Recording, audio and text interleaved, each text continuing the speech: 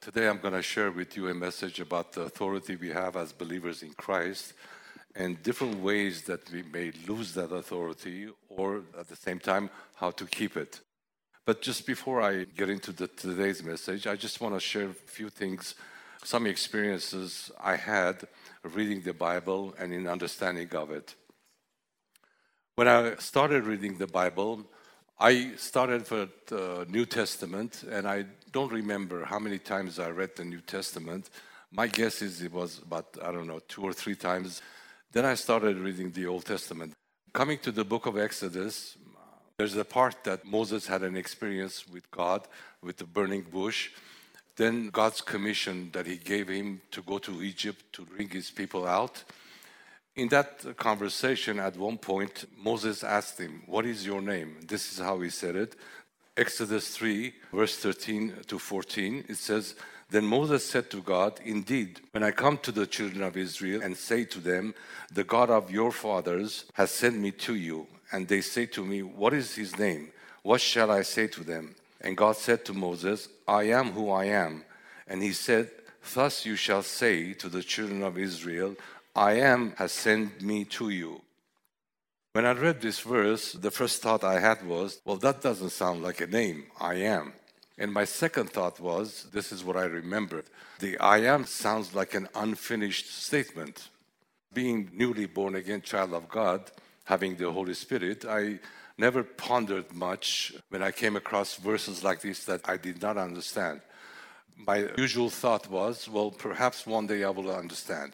So I will just pass by verses that I did not understand. 3 weeks ago, I was watching YouTube.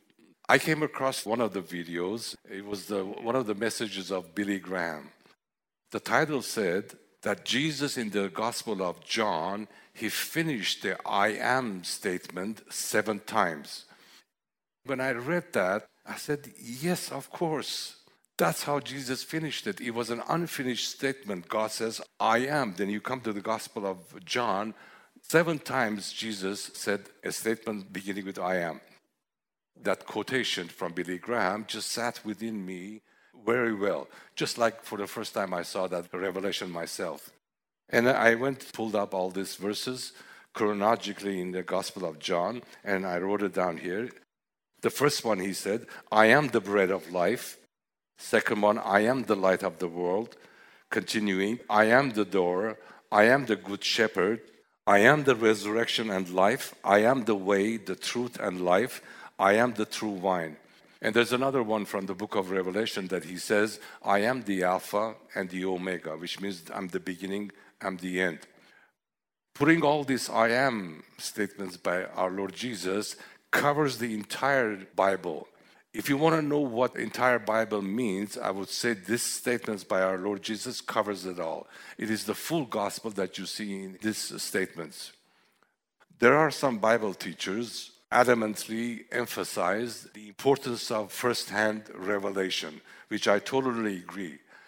It's when you read the Bible and all of a sudden you see things from the Bible you never saw, a revelation that comes through the Holy Spirit. But some of those teachers, they say, when you teach or reveal that to the congregation, for the congregation, that revelation becomes a second-hand revelation, which is nothing more than an information. When you talk about information, it's just mental knowledge. I personally do not agree with that, just because Jesus himself appointed ministries for the church. And Apostle Paul gives them what ministries they are in the 4th chapter of letter to Ephesians. He says, Jesus gave to the church, first of all, apostles, prophets, evangelists, pastors, and teachers. And I've said this many times from here. There is no word pastor in the original language. It is shepherding teachers or teaching shepherds. That's the elders for you in this church. So Jesus has given those ministries to the church to reveal, to teach God's word to the people, to the believers, things that they may not see or able to see. That's the purpose of the ministries Jesus has given to the church. And Apostle Paul, speaking in this direction, he says, until, this is Ephesians 4:13, till we all come to the unity of faith and of the knowledge of the Son of God, to a perfect man, to the measure of the stature of the fullness of Christ. You see, all those ministries are given to the church for them to become perfect, just as it says, to a perfect man, to the full measure of Christ. You're not going to get there by information alone, by mental understanding of what the minister said. It is when it is within, it's revealed, is how you're going to get there to be a perfect man. In other words, an unbeliever cannot understand the Bible. They can read them, they can know the stories, but spiritual understanding of it will never come to them. But to the church it is given. That's the purpose of all the ministries that Jesus appointed for the church. 2 weeks ago, Sam was talking about, in his message, about Mount Moriah. Towards the end of the message, he asked the question, who crucified Jesus? And he said, some say Jews crucified him. Some say Romans crucified him. Some others, they say, all of us had a part in crucifying our Lord Jesus. But ultimately ask, who crucified Jesus? He said, God the Father. John 3:16, one of the famous verses in the Bible. God so loved the world that he gave his only begotten Son. Who doesn't know that? Even unbelievers, they heard of this, John 3:16. But then Sam shows us the picture. And the picture was when Abraham tied up Isaac and put him on the altar. That's the picture of John 3:16. That God the Father sacrificed his own Son for humanity. I'm sure you've heard of it. This expression they say, a picture is worth more than 1,000 words. Sam showed the picture of how God offered his son on the altar, and that was when Abraham tied up his son Isaac, whom he loved, and put him on the altar. And again, what he said just sat within me so very well, just like I received it for the first time, a revelation. And why is that? Simply, both of us are born-again believers. We both have a spirit, God-given spirit. When we were born again, God gave us a spirit, not just for us too, but everyone. A spirit that is compatible with God. And then God gave us the Holy Spirit. We both have the Holy Spirit. We speak the same spiritual language in the church. We have the same Father, spiritual Father. We have the same Lord, our Lord Jesus. We have the same Holy Spirit in us. How many more reasons do you need for whatever he said that I would understand? If you all are born again and you fall in the same category as an example of myself and Sam, then there is no reason for any of you not to see or hear the Lord when the minister speaks, provided the minister is appointed by Jesus himself. There's a lot of ministers, they speak from the pulpit, but they're not born-again believers. The minister is appointed by the Lord Jesus. There is no reason for the congregation not to receive it. The only thing that I can think of that can come against it is your appetite or lack of appetite for the living word, which in turn shows your appetite for Jesus our Lord. Because the Bible clearly says he is the word. John's gospel begins by this. In the beginning was the Word, and the Word was God. And he's talking about our Lord Jesus. So I said all that just to come to today's message, which is basically, it's an experience I had with another verse, a verse that it says exactly what it says, but I never seen it. And for this, I want to go to Matthew chapter 8. Now when Jesus had entered Capernaum, a centurion came to him, pleading with him, saying, Lord, my servant is lying at home, paralyzed, dreadfully tormented. And Jesus said to him, I will come and heal him. The centurion answered and said, Lord, I am not worthy that you should come under my roof, but only speak a word, and my servant will be healed. Verse 9, for I also am a man under authority, having soldiers under me. And I say to one, go, and he goes, and to another, come, and he comes. And to my servant, do this, and he does it. Verse 10, when Jesus heard it, he marveled and said to those who followed, assuredly I say to you, I have not found such great faith, not even in Israel. And I say to you that many will come from east and the west and sit down with Abraham, Isaac, and Jacob in the kingdom of heaven. But the sons of the kingdom will be cast out into the outer darkness. There will be weeping and gnashing of teeth. Verse 13, then Jesus said to the centurion, go your way as you have believed, so let it be done to you. And his servant was healed that same hour. I'm going to concentrate on verse 9. He said, for I also am a man under authority, having soldiers under me.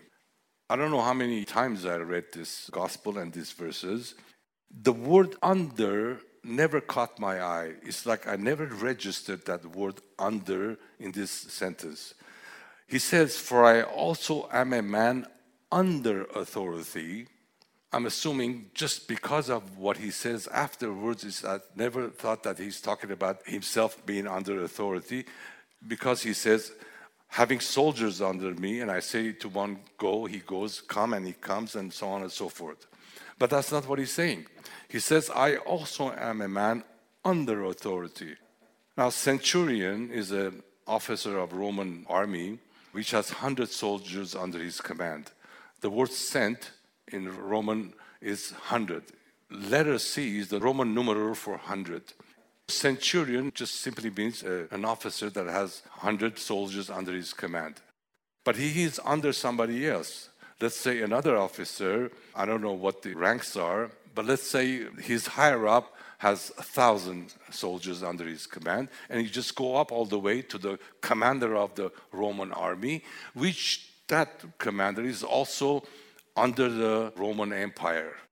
So what he's saying is, he says, I'm also a man under authority.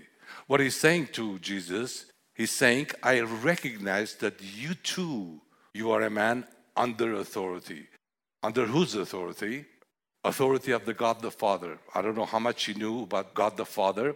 He knew a great deal about Jesus, that he came to him. Let's assume that he knew God the Creator. He knew that Jesus is under authority, a higher authority, a supreme authority. Otherwise, who would do these things? What he was doing, which is healing sick, raising the dead, and casting demon-possessed people. This centurion says, I also am a man under authority, just like you. He went on saying, you don't have to come under my roof. I'm not worthy for you to come. He says, just say a word and my servant will be healed. As I read, Jesus was astonished because of his great faith. I have not found such great faith, not even in Israel. In this story, I want you to see the context. The context is this centurion that has a great faith, which is linked to his understanding of authority. First of all, he himself is under the authority. That means he respects the ones higher up. That gives him his authority to govern 100 soldiers under his command. And I would add by saying, rightfully govern them, because he understands authority. So this authority is directly related to the kind of faith you and I can have. Now, in the body of Christ, God has given us authority, and there's all kinds of authorities in the Bible. Every believer has authority, and there's hierarchical authorities in the body, beginning with family first. To the children, Bible says, obey your parents. To the wives, Bible says, obey your husbands. Husband being under the head of our Lord Jesus. To the church, starting from the top, you got the apostles, prophets, evangelists, pastors, and teachers, all the way to the deacons, all the way those who work in the church. These are hierarchical authorities.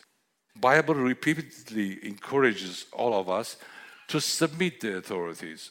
But the context of this story, you can clearly see, the great faith someone needs to have an authority is to understand authority and at the same time being under the authority himself.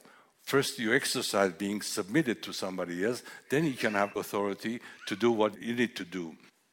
About our Lord Jesus, Mark 1:22, and they were astonished at his teachings, for he taught them as one having authority. This is about our Lord Jesus, and not as the scribes. Next verse from Romans chapter 13. Paul says, let every soul be subject to governing authorities, for there is no authority except from God, and the authorities that exist are appointed by God. Therefore, whoever resists the authority resists the ordinance of God, and those who resist will bring judgment on themselves. What Paul is saying here is simply that all the authorities that exist in this planet, think of it from the policeman to the mayor to the governor, all the way up to the president, any other authorities in between them.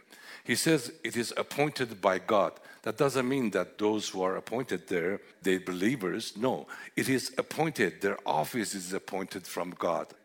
And if we disrespect these authorities, it's going to end up not to our benefit.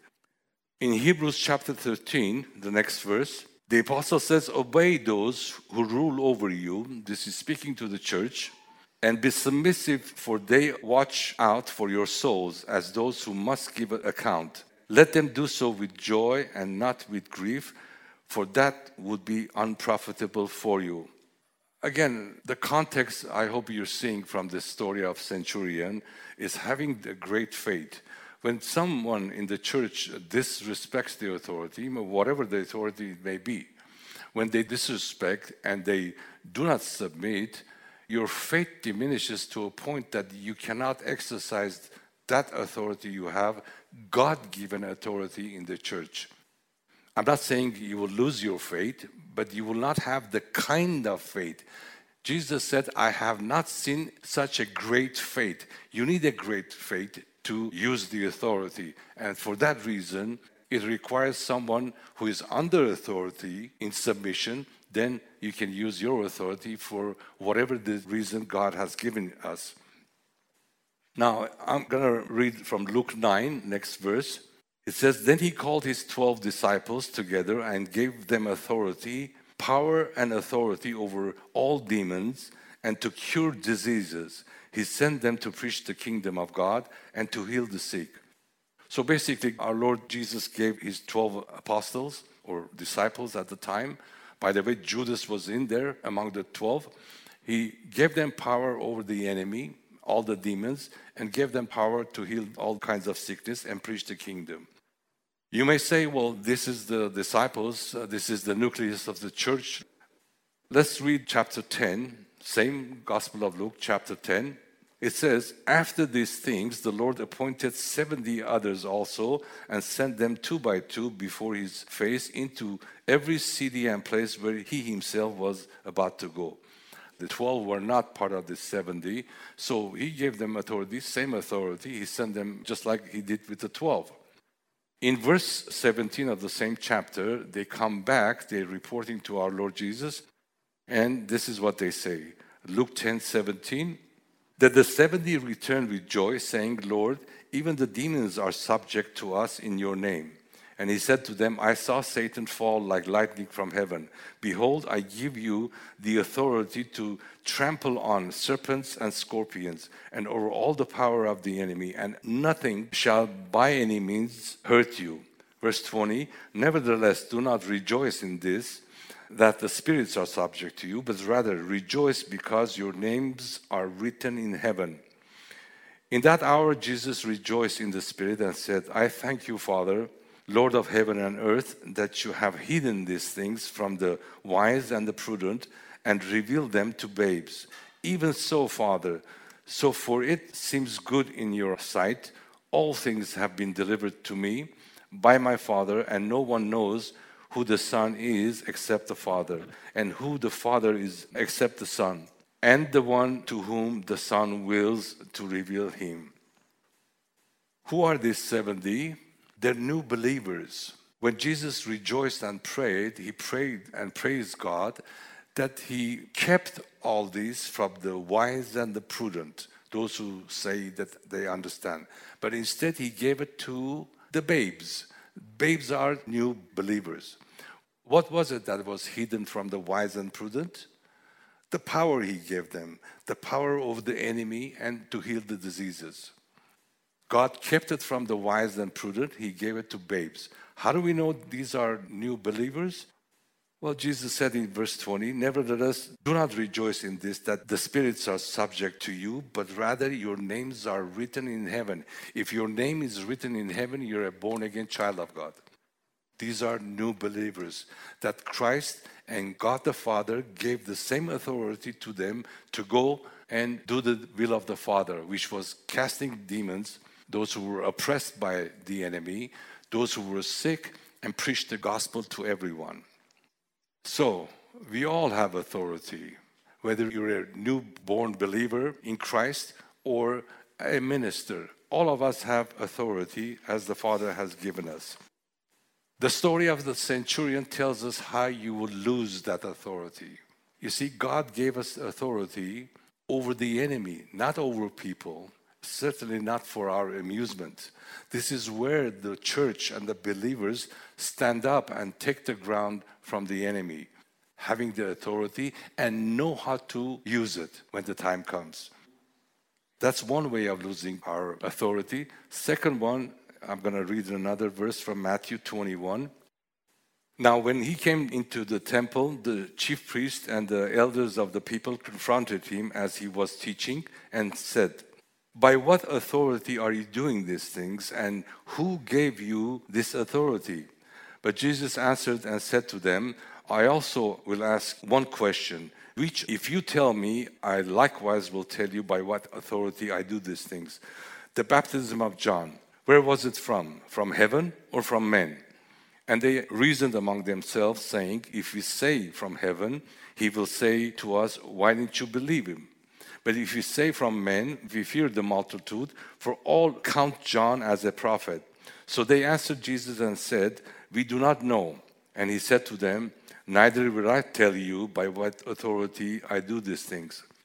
Verse 28, "But what do you think?" The conversation didn't end.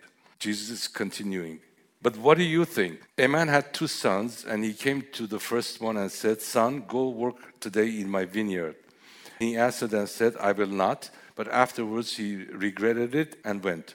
Then he came to the second and said likewise. And he answered and said, 'I go, sir,' but he did not go. So the question he's asking them, he says, 'Which one of the 2 did the will of his father?' They said to him, 'The first.' Jesus said to them, 'Assuredly I say to you, that tax collectors and the harlots enter the kingdom of God before you. For John came to you in the way of righteousness, and you did not believe him. But tax collectors and harlots believed him. And when you saw it, you did not afterwards relent and believe him.'" Another story, and the context here is obedience. First of all, the Pharisees ask him, "By what authority are you doing these things?" What was he doing? He was healing the sick, casting demons, and releasing people from their bondage, and preaching the gospel of the good news of salvation. That's what he was doing. And Pharisees asking, "By what authority are you doing these things? Who gave you the authority?" And you know the rest, I read it for you. He said, "But what do you think?" And he told them a story. This father had 2 sons. To one of them, the first one he says, "Go." He said no, but later on he went. Second one just did the opposite. He asked this question, which one did the will of the Father? Of course, the first one. First time he said no, but then he regretted or repented, then he did the Father's will. He just answered their question here. What was the question? The question was, who gave you this authority? By what authority are you doing these things? And what Jesus told these Pharisees, simply, you say yes to God, but you're not doing his will. The tax collectors and the prostitutes, by their life, first they said no to God, but after hearing the gospel, they said yes, they're the ones that are doing the will of the Father.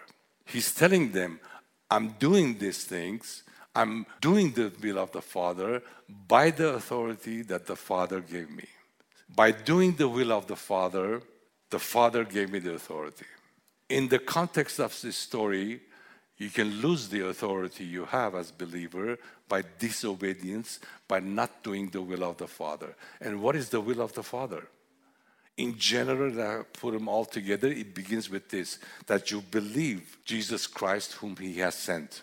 That's the will of the Father, that you believe in Jesus Christ. That's how it begins. Then the actual, what you will do in the body of Christ, that's a different story. But that's how it begins. There's another way we can lose authority, and that's humility. I'm going to give you two examples. Just look at our Lord Jesus, who he was before he came to this earth. He was the Son of God, second member of the Trinity. The Bible says everything was created through him. He's God the Son. He set that all aside. He came and was born just like one of us. Even the letter to the Hebrews says, lower than the angels, he was born like one of us. Look where he was born, in a stable. There was no room for Joseph and Mary in the inn, so they end up in a stable. After Jesus was born, the first bedding he had was in the manger. This is where the animals graze. Humanly, we would think, he's the Son of God. He's about to be born. He would provide the best hotel for the mother or father to stay. We would think that he would provide the best hospital for the child to be born. But no, he was born in the stable. You take every point of his life on earth, in his ministry, you can see his humility. Last evening he had it with his disciples. He washed the feet of his disciples. And he wasn't even expecting for them to wash his feet. He said, do likewise for each other. The logic would say, I washed your feet, you wash my feet. But he didn't even want that. Do likewise for each other. One of my favorite verses, somebody said in the gospel, I will follow you. Jesus said, foxes have holes, birds of the air have nests, but the Son of Man has no place to lay his head. And that was the reality. He just didn't say it for the sake of saying it. And that was God the Son, the Creator. Now see just the opposite, who Lucifer was. Lucifer, or Satan, or devil, or the deceiver, he's got many names in the Bible. Lucifer was created by God, one of the powerful angels God ever created. Not only powerful, but in wisdom, in beauty, and the Bible says when he walked, notes and music emanated from his body. That's how powerful, angelic being he was. What happened? Bible says an iniquity was found in him, and he uttered 5 catastrophic I wills, beginning by saying, I will raise my throne above the throne of Almighty. See the appetite of this angelic being, a created being. He wants to be worshipped and take his throne higher than God. That's what Jesus said. I saw Satan come down like a lightning. He wanted to take the throne. Father cast him out. And see what he's going to end up in the Bible, in the lake of fire for the eternity to come. If you walk like Christ as a believer, you become Christ-like. If you walk the other way with pride and arrogance, that's the original sin in universe, not on earth, in universe. Pride and arrogance. You see, as fallen humanity, we have all these things in us. It's in our DNA to have pride and arrogancy.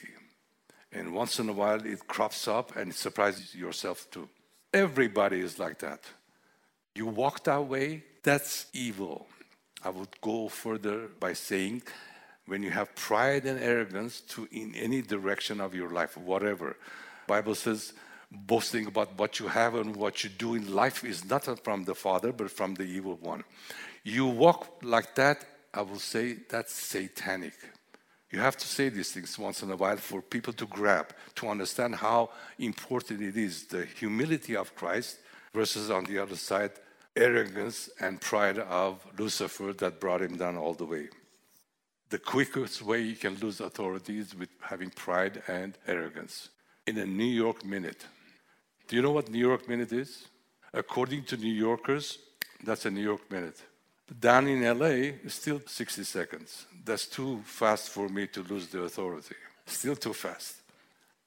In closing, I want to say this. I was looking at the last 10 months. I would say a great many of us went through a lot of difficult time. A great number of people we know took sudden sickness, including members of our church, and they're still going through as I speak. The enemy will come after you as a believer, no matter what you do in your life. Just look at our Lord Jesus. In his whole life on earth, he never gave a foothold to the enemy. And at the same time, he did not break any law. He did not commit any sin. But that didn't stop the enemy to come after him. He came after him from the beginning. He tried to kill him when he was born, ended up killing all the children up to 2 years old. He came after him all the time. And eventually, when he died on the cross, he thought that he got rid of him. Little did he know that by his death on the cross and resurrection, he crushed his head. Just as exactly as God said in the Garden of Eden. He will crush your head and you will bruise his heel. And when it comes to us as believers, God knows how many doors and windows we open for the enemy to come. It makes no difference. Even if you live as righteously as a human being can possibly live, he will still come after you. You know, we always think if I commit a sin or if I do a mistake, he will come after me. No, he will come after you in any case. The Bible says he has nothing else to do but come to steal, to kill, and destroy. There's nothing else he could do. There's nothing in his nature. When he opens his mouth, he lies. That's what Jesus said. To Adam and Eve, he said, if you eat the fruit of the tree, you will be like God. He lied. They were already like God. God created them in his own image and his own likeness. But then they believed that lie, and fall of humanity came after that. How difficult it is to have a conference, to set a date and have a conference. And what do we do in conferences? Let me tell you what we do. We're going to have more fellowship. We're going to pray. We're going to worship more than ever. And we're going to hear a ton of word in a short period of time. And all of that is a menace for the enemy. What do you think he will do? He will provide you a way to have a conference? No. He doesn't want to see that. Anything that causes us to grow in Christ, he will come against it. As believers, we have authority. What I want to do today is simply this. Have you all stand up and just think about what you heard in today's message as far as how you and I as believers in Christ can lose the authority and not being able to use the authority over the enemy. What are they? Disrespect the authority, disobedient, doing the will of the Father, or the quickest way in arrogance and pride. I'm sure there are many others in the Bible. I just gave you the 3 examples how we lose authority. Just think about what you heard today in that direction. If you find yourself in those categories, all you have to say is, Lord, forgive me. And the Bible says, submit yourself to God. That's the first thing. If you have to repent, repent. Submit to God first. And then resist the devil. And the Bible says he will flee from you. If the enemy attacks your life in a specific direction, constantly, repeatedly, there's something wrong. Whatever it is, it could be your health or a health of a member of your family. If the enemy is attacking your finances or your job, your position, you see, he comes to do all that, to steal, to kill, to destroy. If it happens repeatedly, there's something wrong. You have to take charge. If you're head of the house, take the charge of your household by the authority given from God the Father himself and do something about it. In any time you repent, Bible says he is faithful to forgive your sins and cleanse you from all unrighteousness. That's the way God is. He never turns his face away from anyone. But if you come to him by faith, he's always there to protect you. What it is we're going to pray is just to bind the enemy by the authority that God has given us to come against all the difficulties, all the sickness. The 10 months, every week was something going wrong, whether it's sickness or difficulties.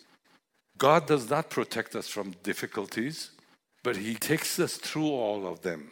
But we have to pray and use the authority given to us by faith in Jesus' name.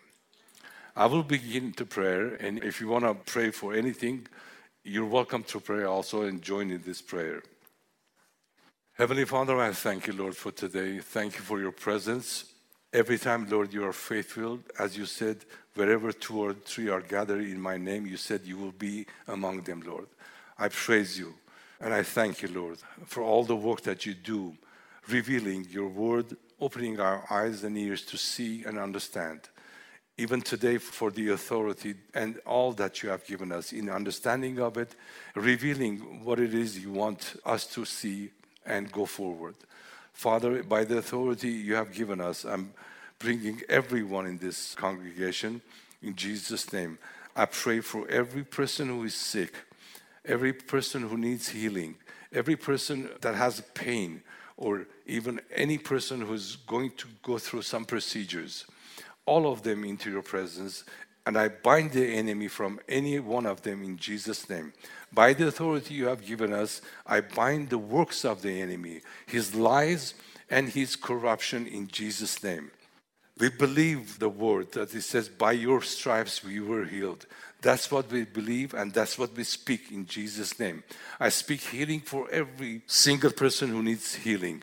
We bring all of them to your presence. And I thank you, Lord Jesus, that you have given us this privilege to come to the presence of the Father and pray. As you said, whatever we pray in your name, you'll hear our prayers. How we bless you and we thank you, Lord. And we say we love you because you loved us first. While we were yet sinners, you died for us, Lord. Hallelujah. May your name be blessed everywhere we come together, Lord. Blessed be your holy name. Hallelujah. In Jesus' name I pray. Amen. With this prayer, we have committed all of you and us in the hands of the Lord, in understanding that He takes care of us. He's protecting us always. And all the difficulties that we go through, including all the illnesses, we have committed into Him. He's the healer. The Lord says, I'm the Lord that heals you. Amen. God bless you, and we'll see you next Sunday.